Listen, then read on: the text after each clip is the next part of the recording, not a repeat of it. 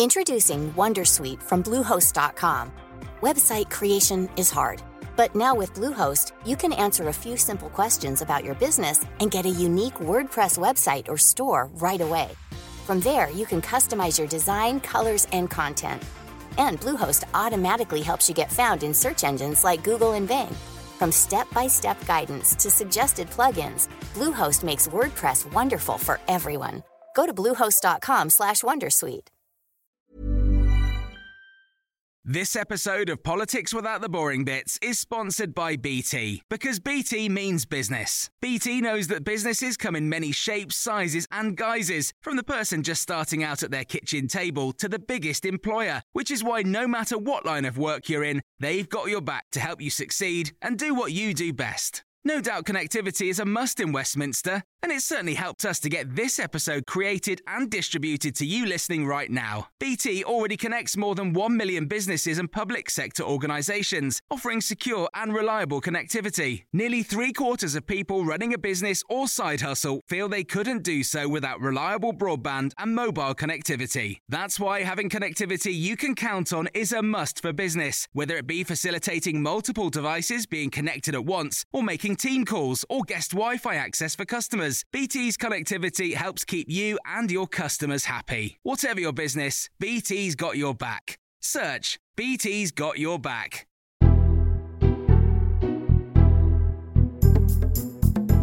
Hello, this is the Red Box Podcast. I'm Matt Chorley. Coming up on today's episode, we're going to hear from three dads walking. It's Mike, Andy and Tim, whose daughters all took their own lives. They've raised almost £1 million in their memory. They've also been calling for suicide prevention lessons to be put on the curriculum. It's being debated in Parliament this week. So we'll hear from them about whether or not they think the government is doing enough. But before that, for 2.5 years, Tuesdays have been all about Finkelvich. Daniel Finkelstein and David Iwanovich. We bid farewell to David a couple of weeks ago. So now we've got a new Tuesday columnist pairing. In a world of politics without the boring bits, get ready for blockbuster debate on Times Radio. One is the wise voice of experience. The other, the young genius learning from the master. Together they are Finkelstein and Zeffman. Daniel Finkelstein and Henry Zeffman on Times Radio.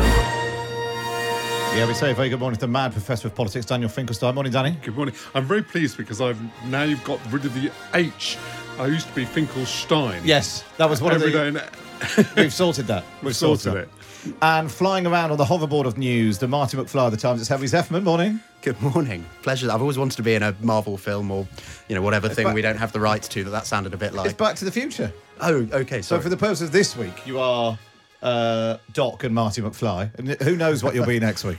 We'll be in the Wild West or in the future, depending on which sequel. I sent Matt a note about this thing. Just host away. Don't worry about it. I think I was probably too relaxed. Good. Anyway, it's nice to have you both here. It's nice to have you both here. Welcome to Tuesday mornings, Henry. So let's start with small boats. It passed its legislation in the Commons, the first stage anyway, in the Commons last night. This is a bit of what happened. The most grotesque slurs for saying such simple truths about the impact of unlimited and illegal migration. The worst among them, poisoned by the extreme ideology of identity politics, suggests that a person's skin colour should dictate their political views. Mr. Deputy Speaker, I will not be hectored by out-of-touch lefties or anyone for that matter. We need urgent action to stop the dangerous boat crossings that are putting lives at risk and undermining our border security. But this bill is a con that makes the chaos worse. What should be clear from this is that whenever you close a route for migrants, and whenever you close a route, the migrants and the people smugglers find another way. And anybody who thinks that this bill will deal with the issue of illegal migration once and for all is wrong. Well, that was Suella Braverman, Yvette Cooper, Labour's Shadow Home Secretary, and Theresa May. Henry, this is obviously only the first stage. Slightly amusingly, there were the so-called Tory rebels who said this was absolutely disgusting. They definitely could support us like the Nazis, like Donald Trump. Then none of them voted against it last night. I do think this is one of the many areas where people's understanding of politics was a bit warped by Brexit. Not to sound like a sort of stooge for MPs, but it is not normal for MPs to vote against the government whip.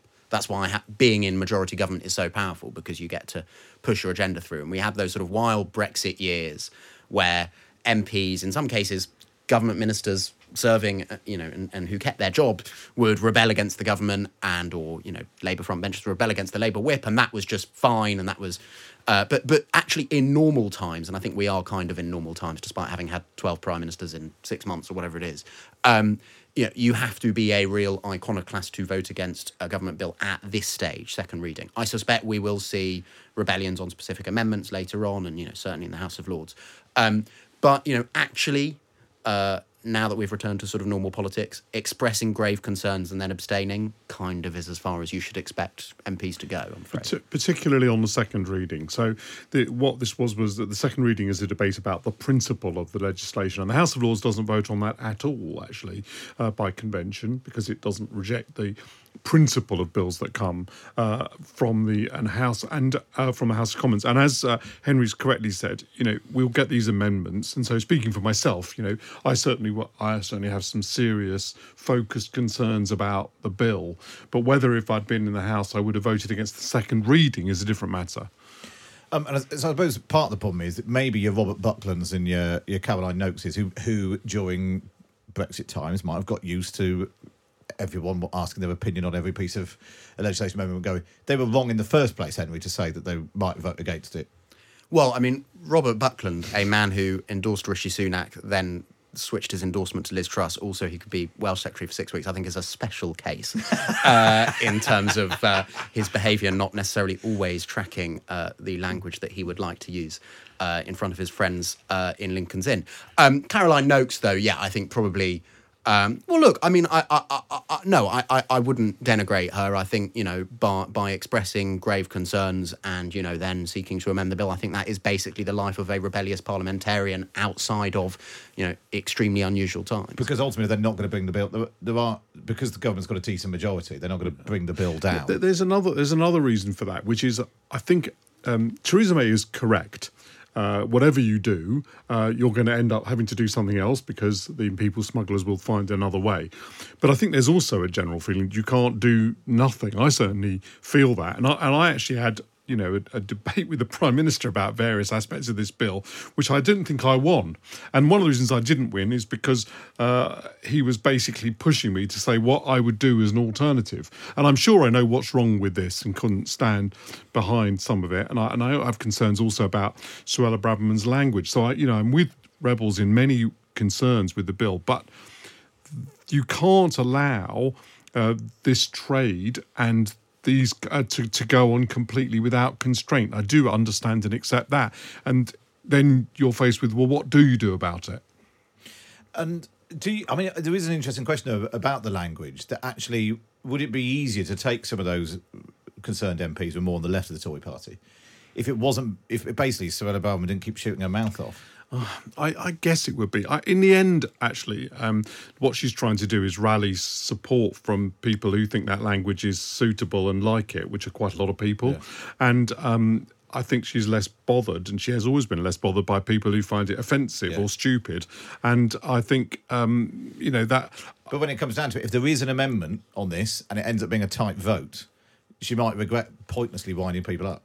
Yeah, I mean, that's always been my argument about people who use that kind of language, yes. I mean, I think the twin track that's quite hard for the government to ride here is that, I actually don't think this bill, when it passes and in whatever form it passes, as it will be the most significant thing in whether, to use Rishi Sunak's phrase, the boats are stopped.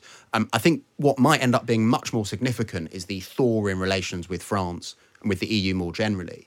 It may well be that the extra money that Rishi Sunak has bunged France is what does more to stem the flow rather than this bill, but the bill might end up getting credit for it. But what I think is tricky is for Rishi Sunak, on the one hand, both to Europe but also to the voting public, to say, I'm an emollient peacemaker, I'm moving on, actually I'm just interested in getting things done.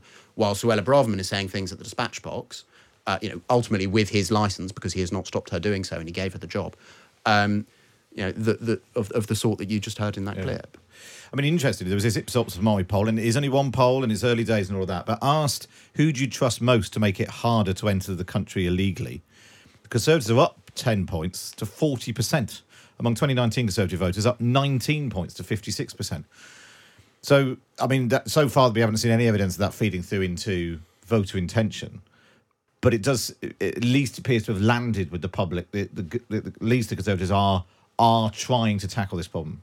I mean, I was speaking to someone in the Labour Party who's very involved in this area yesterday and was saying, how concerned are you about the idea that even if the Tories don't stop the boats, that if they are seen to be trying and have the fight and rail against lefty lawyers like Keir Starmer, how concerned are you that the public will, or crucially, a chunk of 2019 Tory voters who have lost faith in the party return to the fold? And they said, look, a little bit concerned, but ultimately we think people are not going to vote on this issue in large numbers at the next election, that ultimately the economy will not be in robust enough health. People will remember all the reasons that they've become disenchanted with the Conservative Party since 2019, and those issues will dictate their vote, whatever they think about migration. That's what the opinion polls suggest. And I'm pretty convinced that, I mean, it's an obvious play if you think the economy isn't going to sustain the incumbent government in election, to seek another issue which the opposition cannot follow you on. That's a classic thing to do. It's what all the sort of political science literature suggests you should do. The question is this big enough, unique enough, and are you trusted enough on this issue? I doubt it. So I still think, for the Conservative Party to stop Labour winning a majority even, they have to get the economy to be moving in the right direction. They have to be able to argue Britain's on the right track, don't turn back at the election. I always say there are only three kinds of elections you can fight. It's time for a change, better the devil you know, and Britain's on the right track, don't turn back. And it's time for a change you can't win against if that's the feeling of the country. It's better the devil you know is an argument you use when you can't make Britain's on the right track, don't turn back work. And that's what they want to do. So if they can get the economy moving in the right direction, then some of this stuff might work as an additive. I don't think it'll work as a sole, it's interesting. Sole issue. All right, let's move on and talk about Theresa May's book. Former Prime Minister's going to release a book called The Abuse of Power, which she promises to reveal the way institutions close ranks in order to avoid dishonour. She's going to cover Hillsborough, Grenfell and many others. My first thought, Danny, and maybe this is unfair, was you're in charge for a lot of these things.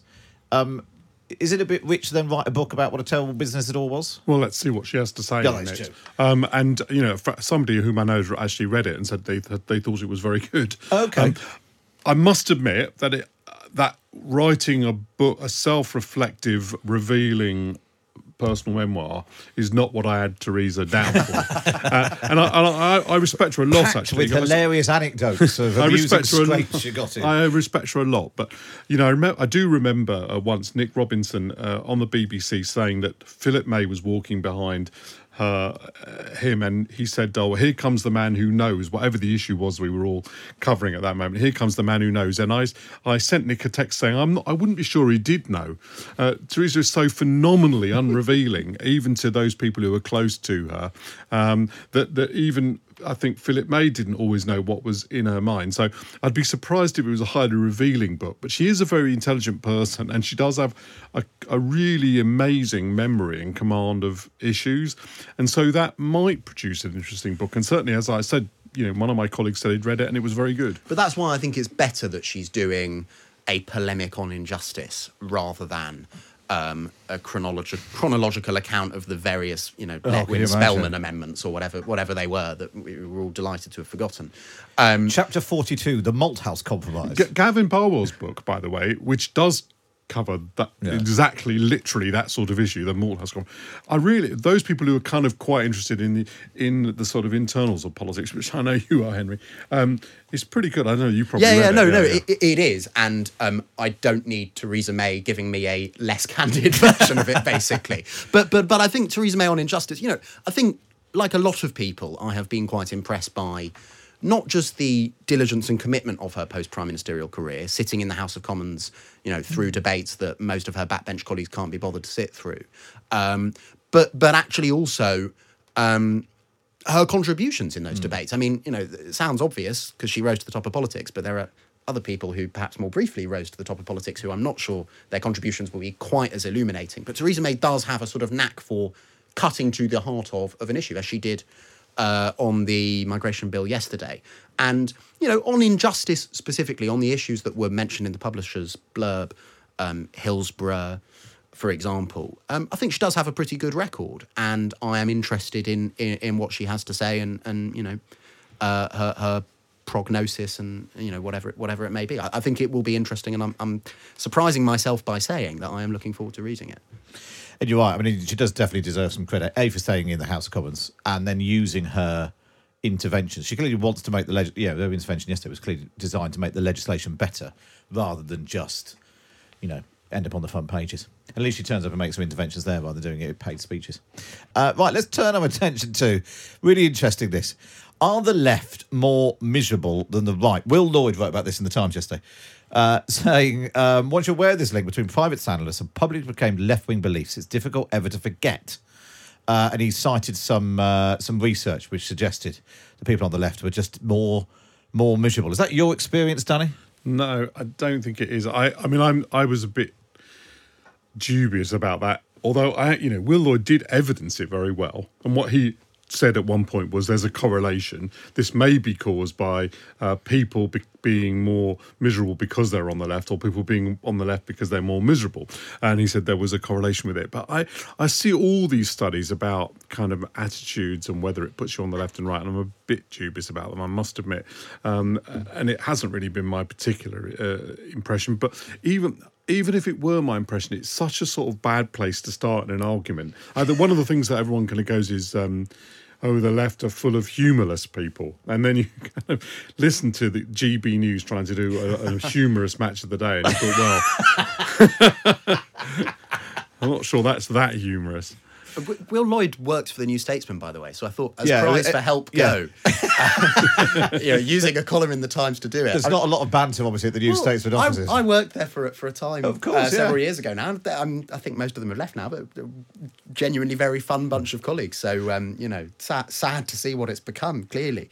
But look, I mean, in my day job reporting on politics, I have lunch, coffees, drinks with MPs and politicians and advisors of all stripe, and I can assure Will that left-wing MPs, Labour MPs, do not have a monopoly on being boring and dining companions. I think what the piece, and by the way, I thought it was really fun polemic, but what I thought the piece was really saying was that sanctimonious people are boring.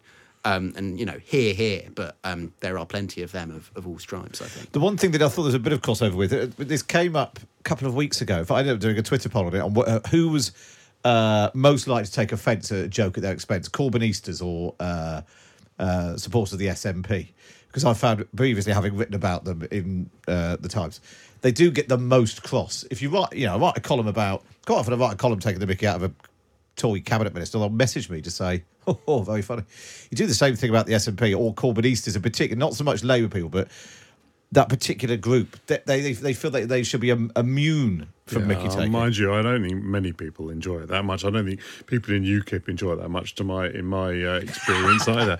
In other words, people, and my wife would probably point out that I don't like it much either. Although I'm not sure people always are able to join in humour that's at their own expense or find it funny. Because I suppose if you did find it funny, if you did think that you were innately amusing, you wouldn't do whatever it was that was innately amusing when people spotted you. I suppose that Henry and I have a commonality in being Jewish, and it is probably true that Jewish people do find humour in their own flaws. I think that probably is true. Well, it depends what messages people send in about my appearance on this slot. Up to a point, yes. But so far, it's all been very positive. Henry, let's just talk about America, because you were there for which election was it? 2020. 2020 election. And you were particularly taken by Mike Pence coming out against Donald Trump publicly over the weekend. Yeah, I mean, I was taken by it for two reasons. One, I just thought this is quite significant that a man who, he's not officially running for president yet, but he's clearly running for president. Mike Pence was vice president. His sort of proto-campaign has been Donald Trump was absolutely wonderful right up until January the 6th, when he made an error and I defied him on that error, but other than that, it was all fantastic. And he now seems to be sort of hardening that rhetoric. And I thought that was interesting in and of itself because it suggests that the mainstream, quote unquote, of which is still pretty right by our standards, of the Republican Party, their efforts to repel Donald Trump's attempt to become president again by sort of isolating January the 6th, not quite working, and they feel they need to broaden the attack. But also I thought there was a bit of a British parallel, and I'm not saying, to be clear, I'm really not, that Donald Trump is like Boris Johnson or like Jeremy Corbyn. He's not.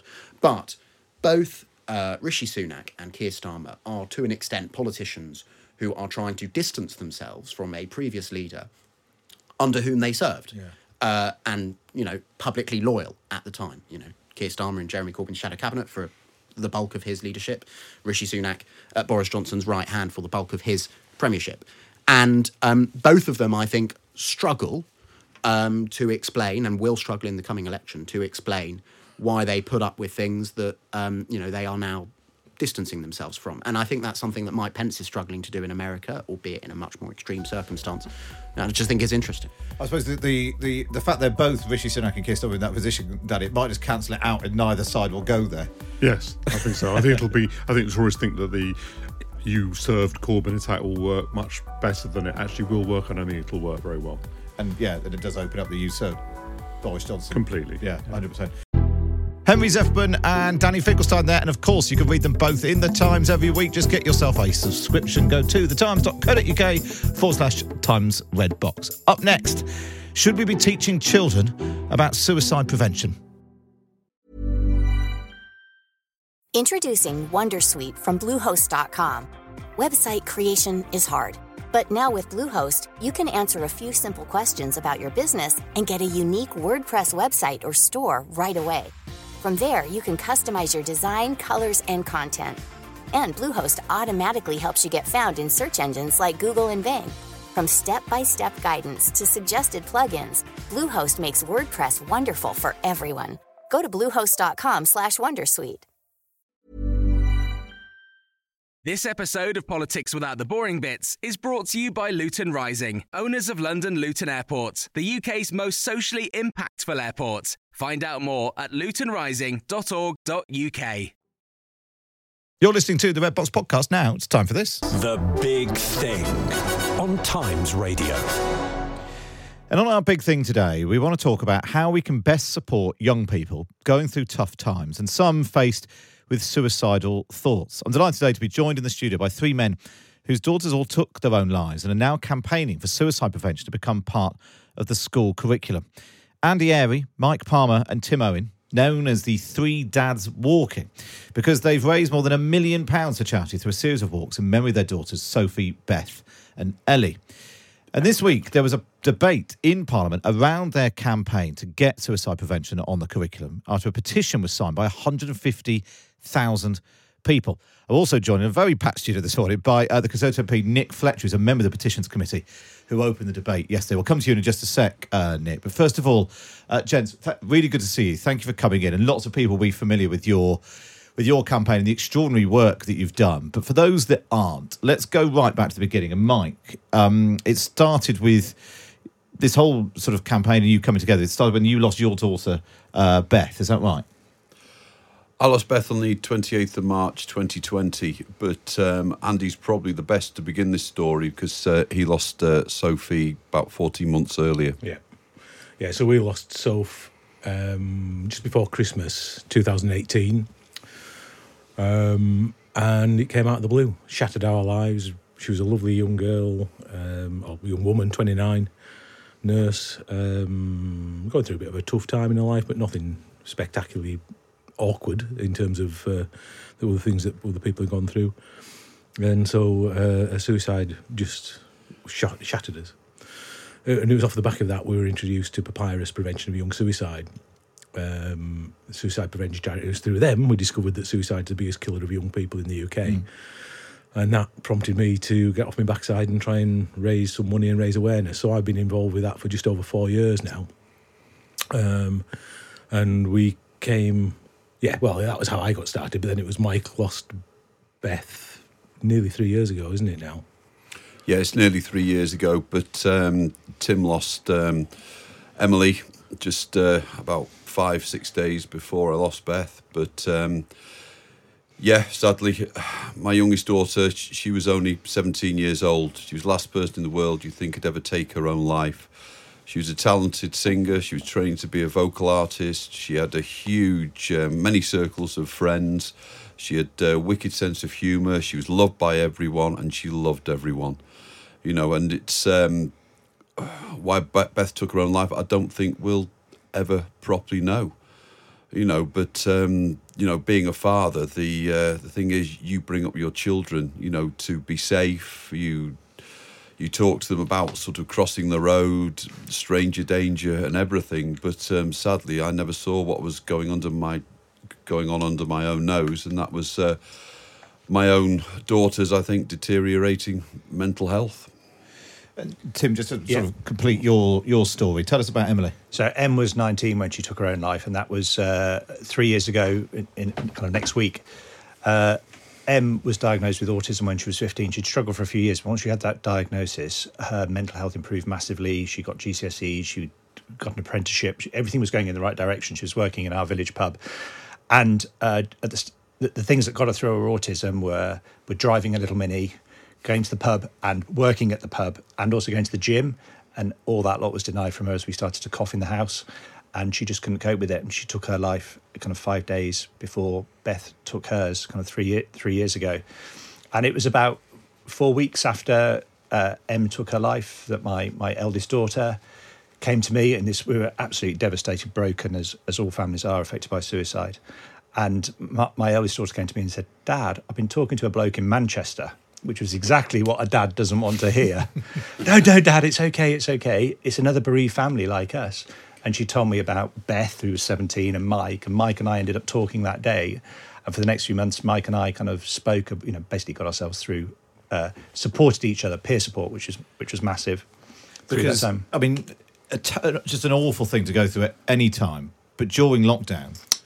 Horrendous. Em's funeral, there were 6 people there. 19-year-old girl with 6 people. Beth's funeral, I think there were 8 people there. Yes. Wow. So, you know, the village that we live in, small village, 500 residents, they're all lining the streets to go out. But normally when you lose someone, you go through a ritual after people die. You know, you have mourning, you have a wake, you have a church service. We were denied all that. We had a 25-minute service in the Creme. And my wife, you know, after Em died, was in my arms just crying. No one will remember Em in a year's time. And that kind of started something off. And then a few weeks after Mike and I kind of first spoke on the radio, none of us knew each other. Yeah. A few weeks after that, I found a note from Em, and it was probably the most eloquent thing she'd ever written about why she'd basically given up on life. And one of the things was, don't be ashamed. Well, I'd never been ashamed. We'd always admitted straight away that she'd taken her own life. And the second thing was if people can learn from me, then let them. So armed with those 3 things, I told Mike about it. It's like, we've got to do something, mate. We've got to do something to fight back. And Mike was telling me about getting in touch with Papyrus. And, you know, Papyrus is, you know, supports young people, biggest killer of young people under 35. I've been on a Mind course, and, you know, that explains some of the statistics behind suicide. You know, 6,000 people a year-ish in the UK and Republic of Ireland. And it's like, this can't be right. All these deaths can't be right. So we started just to talk about, well, we didn't know what we could do. And so then how did the 3 of you then go from having these conversations to getting your walking shoes on? Well, we were all in different places, so these 2 had got together, but then it was Fluke, another one of my child, and Mike, actually, wasn't it? Yeah, absolutely. I'd started doing courses with Papyrus Prevention on Young Suicide, wonderful charity that... but I was taking CIST courses, applied suicide intervention skills training courses and suicide awareness courses. I needed to understand what had happened to Beth. I was broken myself. I fell into a suicidal spiral after losing my youngest daughter. It was absolute despair, absolute grief. But there's something in you that tells you to fight back. So I started doing courses and stuff with Papyrus, fundraising with them, and I met Andy's son Gregor, And Andy was a bit of a legend already with Papyrus because he'd started fundraising and doing stuff in the name of his daughter Sophie. Yeah. So it just started to link since Andy lives up in Cumbria, Moorland in Cumbria. I live in Sale, Greater Manchester, and Tim lives out in Sholdham in Norfolk. You know, it started coming together. This is a UK-wide problem. Yeah. You know, maybe we could walk from each house. So I took this little map up to Andy, met Andy for the first time, and basically we've never looked back since, have we? That's one way of putting it. I know. Yeah. You just kept on. You just kept on walking. Yeah. And were you then surprised by the attention that you got, and and presumably then lots of stories and people coming to you in similar situations? Yeah, what helped us was a friend of mine is Alison Freeman, who's BBC reporter, who I've known for donkey's years, and she'd helped me when I was doing some stuff under the Run for Sophie label. And so once the three of us got together and started to plan what we were doing, I said, I know this BBC reporter, would you mind if I told her the story? And once we did, she linked us with BBC Breakfast, which obviously then raised our profile massively. But then just in the run into the first walk in 2021, the day before we walked, Daniel Craig donated £10,000 and allowed his name to be put forward. Yeah. And that was the week after the last Bond film was released or something like that. So at the time, he was the highest profile film star in the world, which just meant the media interest in what we were doing just exploded. And in fact, I think we've got a clip because he's sent you a video message. This is Daniel Craig. Andy, Mike, Tim, just incredible. What you achieved last time round and what you're about to do now is just truly, truly heroic. I'm sending you love and my best wishes. Shout loudly. I know you'll be heard. All my very best. Good luck. So Tim, explain when he says what you're doing now. So you've already raised £1 million for charity. Yeah, so that was it. That message came to us at the very start of the second walk. So the first walk, it was all about raising money, about raising money. And it was only during that walk we were met by so many other suicide-bereaved parents and siblings and stuff, and none of them knew that suicide was the biggest killer of under-35s. So by the time we got to the end of the walk, the first walk, it's like, right, we've got to do something about this. It's not just about raising money, it's about let's try and do something proactively. Let's try and prevent those suicides happening. So we got this idea about putting suicide prevention in the school curriculum from Gregor, who'd just been through school and said it would be a really useful tool to have. And if this is the biggest risk facing our young kids, let's train them about it. And it just seemed to make sense. So our next walk, we sought support from people like Andy Burnham, who helped us craft the petition. And that message you got from Daniel Craig was at the start of the second walk. And unfortunately, it was just as the Queen had passed away. So the second walk was quite heavily disrupted. We'd already started writing the petition, but it hadn't been through the petitions committee. And so the second walk, the idea of that was to go between the four nations of the UK. The first walk between our homes, we got written to by a doctor, a GP from Edinburgh, saying it's a problem across all four nations. Please highlight that. So that was our little, how can we do that? Let's walk between the four kind of seats of power across the United Kingdom. And that was Daniel Craig wishing us luck ahead of that. So, ahead of doing that. Yeah. It's really, Mike, when you talk about these lessons, what do they actually involve? What's the sort of thing that you're doing? Because and how do you, because presumably it's a very sensitive thing, because what you don't want to be doing is telling people who hadn't thought about it before to start thinking this is something to be interested in. Yeah, absolutely. You've got to remember what we want taught on the curriculum is suicide prevention. So it has to be done age appropriately, it has to be done sensitively. You know, when it's introduced, there's all sorts of ideas bandied round. But basically what I will say that, you know, sadly, we met parents who 11-year-old children have taken their own lives. In some cases, I think there's a 9-year-old. Where this goes down on suicide in the statistics, sometimes it goes down as a narrative verdict or something like that. But they are certainly suicides. But what I'm saying is, being age appropriate and sensitive, maybe we should start, as the Princess of Wales says, with our basically early years. You start teaching kids about their emotions, how to deal with their emotions, and you build on this through school, through primary school, into secondary school, where certainly you must introduce suicide prevention. We've seen it. Well, I've seen it being taught a couple of times in a couple of schools. It's not as scary when it's taught as you think, because it's a very positive outcome. A lot of the kids actually get it. You know, they're the ones who are struggling. They're the ones who want to know about it. And by giving them these life skills to keep themselves safe, you are investing in them for the future. You are making them sort of far more resilient. You know, and they'll be resilient, and happy people. That's what it's about. It ultimately is. It's not even about the word suicide. It's about dealing with emotions, finding help, help-seeking behaviour. Yeah, absolutely. That's what we want to encourage. You know, and this awareness should be for everyone as well, the teachers and parents and everyone. It will help save lives. We don't want other families to go through what we are still going through. It is utterly brutal. Our children are the most precious things we've got in our lives. And if we can get downstream, you know, introduce these things, be proactive rather than reactive, we'll save lives. That's what the petition's about, and that's what the debate was about. Is there something that you each wish you'd known before, signs to look out for, or, you know, the sorts of things that the parents have been told? I think when the whole point is that all three of us didn't know about suicide prevention charities. We didn't know about Papyrus's Hopeline UK, which is manned by suicide prevention professionals. You know, if any three of us or our girls had known about there was something actually, suicide prevention charity were a thing that they could have reached out to, maybe, just maybe, one of them would be alive. And that just maybe, I'd take that right now. I would take that. And that's all we're trying to do, to highlight to young people that there are people out there. And it's also interesting, the training that we've seen delivered gives you life skills. You know, everyone has downtimes. We're all adults. We all have downtimes. Could be your career, could be relationships go down. And to hear the suicide prevention charities delivering suicide prevention material to young people, saying, look, those downtimes, those really dark times, on average only last about 15 minutes.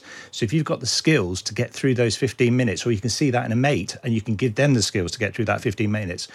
Before we knew that, all of us had said if our girls had taken 10 seconds out, they probably wouldn't have made the same decision. If they'd just thought about what they were doing, they probably wouldn't have taken their own lives. And it's just about giving kids a second chance so they don't make that stupid decision. Let's bring in Nick Fletcher, Tory MP. We'll talk in a moment about how this is actually going to work in terms of the government's response to the debate, because we'll hear from some of the debate. But just how do you feel as a sort of, well, as a politician, but also as a human being, listening to these stories and how they've affected you? Oh, they've affected me quite a lot, actually. I mean, I'm a dad myself. Got two relatively young children, 23 and 21. And I've just been saying to Andy on my way in here, just because of the awareness that these three dads here have put out there, it's made me check more on my children, and I think that's really important. Going home and asking if the kids are okay, but asking them twice. I always remember asking a friend of mine, "Are you okay?" And he'd say, "Yeah." No, I say, "Are you really okay?" And he looked at me a little bit gone out. What? I said, "No." I said, "You're really okay?" Yeah, I think so. Why? I said, well, it's important that we ask each other. I think it's important that we ask as kids. I think it's important that we ask as parents, brothers, sisters, I think it's really important that we ask that question. It's had a huge effect on my life. They've had a huge effect on an awful lot of other people's lives. And the money's great. The money helps spread the word. But the awareness that these three brave dads have created within Westminster, as well as the rest of the country, has been absolutely fantastic. I take my hat off to all three of them. Yeah, 100%. And there'll be lots of people listening to this who totally agree. Let's have a listen to, this is the Labour MP, Debbie Abrahams. Unfortunately, our much-loved 20-year-old nephew, Jack, died when he took his life. Jack was a lot younger than his 11 cousins and was doted on by all. We will never know exactly why our Jack took his life. We miss him every day. We want to do all we can to prevent others from feeling suicide as their only way out of the pain that they feel, because it isn't. Thank you. That was the Labour MP, Debbie Abrahams, talking about her 20-year-old nephew, Jack, who took his own life. She said he'd been treated for severe acne, and his family want more awareness of the dangers of groups of drugs that he was taking. And it made me, actually knowing that we were going to have this conversation, made me reflect on losing a friend of mine when I was in sort of 19, 20. And I suppose, Tim, it's a reminder when we talk about school, but we're not just talking about children who are at school, but it's about trying to give people the life skills long term. Absolutely. It's if we start the children early and saying, you know, sometimes, especially in primary school, you don't want to use the suicide word. You might want to use if you don't feel like being here. That's a really gentle way of approaching it. We've seen lots of parents do that. But if we can get those life skills in as they go, especially off to university, because that's a massive step in loads of people's lives. And we hear lots from university students that, you know, we met the lady this morning going out to the hotel whose daughter had lost friends at university to suicide. So it's about giving our kids the best chance so when they have those thoughts, those very, very dark thoughts, they know how to handle them and they know where to turn to. It might be touched a bit on the impact of lockdown, but what's happened over the last 2-3 years in terms of those key life moments, building friendships, going to university, but then finding, you know, not quickly building those sort of support structures and all that sort of thing. Again, it's those life skills that go on afterwards as well. Yeah, absolutely. There's many factors that lead to suicide, obviously, but I think some of the most powerful stories, just going offline slightly here, that we hear are from those who've struggled, who have basically been in despair and in many cases have attempted to take their own lives, but now are living lives they want to. Yeah. That they are living lives, each day might be a struggle, each day one day better than others, but they are living lives they want to. And, you know, if we can spread that hope as well, that's what we're aiming for. Yeah, 100%, Mike. It's good. It's a good message. Let's go back then to the debate from yesterday. This was which is obviously the man who matters in all this. Nick Gibb is the schools minister, rounding off the debate and talking about the government's future plans to include more education on prevention in the curriculum. Let's take a listen. We have brought forward the review of the RSHE statutory guidance, which was originally due to commence in September 2023, the review that is.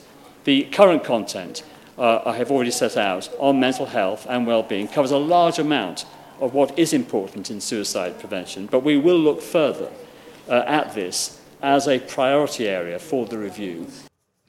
So that was Nick Gibb talking about looking further at... so this review, RSHE, if you're not aware, is Relationship, Sex and Health Education. Andy, what did you make of that response? It's what we expected, I think, is the right way to put it. We appreciate... Now we've been involved with talking to government for a little while. Now we appreciate that things aren't going to happen overnight. What we heard in the debate were MP after MP after MP stand up and say, this is the right thing to do. And many shared, as you heard with Debbie Abrams, shared some very personal and emotional stories. So the message that Nick Gibb got, was it couldn't have been more powerful, and coming from his peers within Parliament, the MPs that are sitting there. We appreciate that as a government minister, he was never going to stand up and say, yeah, that's a great idea, we're going to change it tomorrow, because it doesn't work like that. But the fact that the government have already brought forward the review, which was due to start in September, is now starting now, and he's talking about looking at suicide prevention as a priority topic within that review, speaks volumes. And we appreciate he's then got to go out and talk to experts and interested parties, whether that be charities or educationalists or suicide-bereaved parents. But we get the feeling that people are really pointing in the same direction now. So we're very hopeful this is going to happen sooner rather than later. And Nick, I suppose this is an example of where Andy, Mike and Tim go through just an awful situation, come together, think, well, what can we do about it? Launch a petition, get 150,000 signatures, which means it gets debated in Parliament. So actually suddenly, you know, that is a direct link between people who previously not involved in politics at all, suddenly at least setting the agenda in Westminster and putting it on the table. And then, therefore, hopefully, the government will feel like it's got to react. Yeah, I've been on Petitions Committee pretty much since I started as a Member of Parliament, and it's fantastic. An awful lot of people get the issues that are important to them actually in front of a minister, and the Three Dads here. They've done a real good job, and it was a huge petition, 159,000, I think it was before it was closed. So yeah, they've had their day in Parliament. But as I say, with all the MPs and all the stories, it was. I don't think any minister can walk away from that and say that's not important. And I've got faith in Nick Gibb that he will do something with that. Finally, then, what can people do now? What are you asking for people to do now? You've got them to sign the petition. They've donated money. If people are listening to this and thinking, I want to do something. But keep the pressure on. So keep writing to your MPs, because we've got to shout and shout loudly, as Daniel Craig said. We've got to keep the pressure on, because something else will come up in government and it'll get distracted. We are meeting Gillian Keegan, Secretary of State for Education, which is brilliant. She's written to us twice over the last couple of weeks, so we know we're going to meet her. And Andy's MP, Dr. Neil Hudson, raised a question in PMQs, and the Prime Minister's going to meet us as well. So everything is going in the right direction, but we need people to keep the pressure on Westminster. They're the people that make the decisions, so it's vitally important they do that. Actually, one thing as well, we should say, one thing you can do is keep donating. If you look at our website, threedadswalking.uk, there's a dirty that's what I was after. There's a dirty grey donate button on that. There's several donate buttons on that page. So press the donate button. And all that money goes to Papyrus. It all goes to Papyrus. Yeah. Who do run this Hopeline UK, which is a crisis line for people who are struggling, or concern others who want help. But they also go out and teach people, and they go out and influence. So the chief exec was in Parliament with us yesterday, and rattling the cages of the ministers. So it's a great charity, but they need funding. So press the donate button. Absolutely right. Mike, what's that web address again? www.threedadswalking.uk. Fantastic. Congratulations. Well done. Really good to see you. Really appreciate because I know you're busy and in demand. I really appreciate you coming in and sharing your stories, but also just keep up the amazing work, because I know it is making a difference. Andy Airy, Mike Palmer and Tim Owen, Three Dads Walking, thanks for coming in. Thank you. And MP Nick Fletcher as well, thanks for coming in and explaining how all that works. And if you've been affected by any of the issues we've been discussing, the Papyrus Hope Line, which we've been discussing, is open from 9 a.m. until midnight every day, and the number to call is 0800 068 4141. That's 0800 068 4141. So you can either call the number or if you can, then go online and donate. That's all we've got time for on this episode of the Red Box Podcast. Don't forget you can listen to me live Monday to Friday 10 till 1 on Times Radio, and we bring you the best bits here on the podcast. And if you're feeling particularly nice, why not wait and review us wherever you get your podcasts from.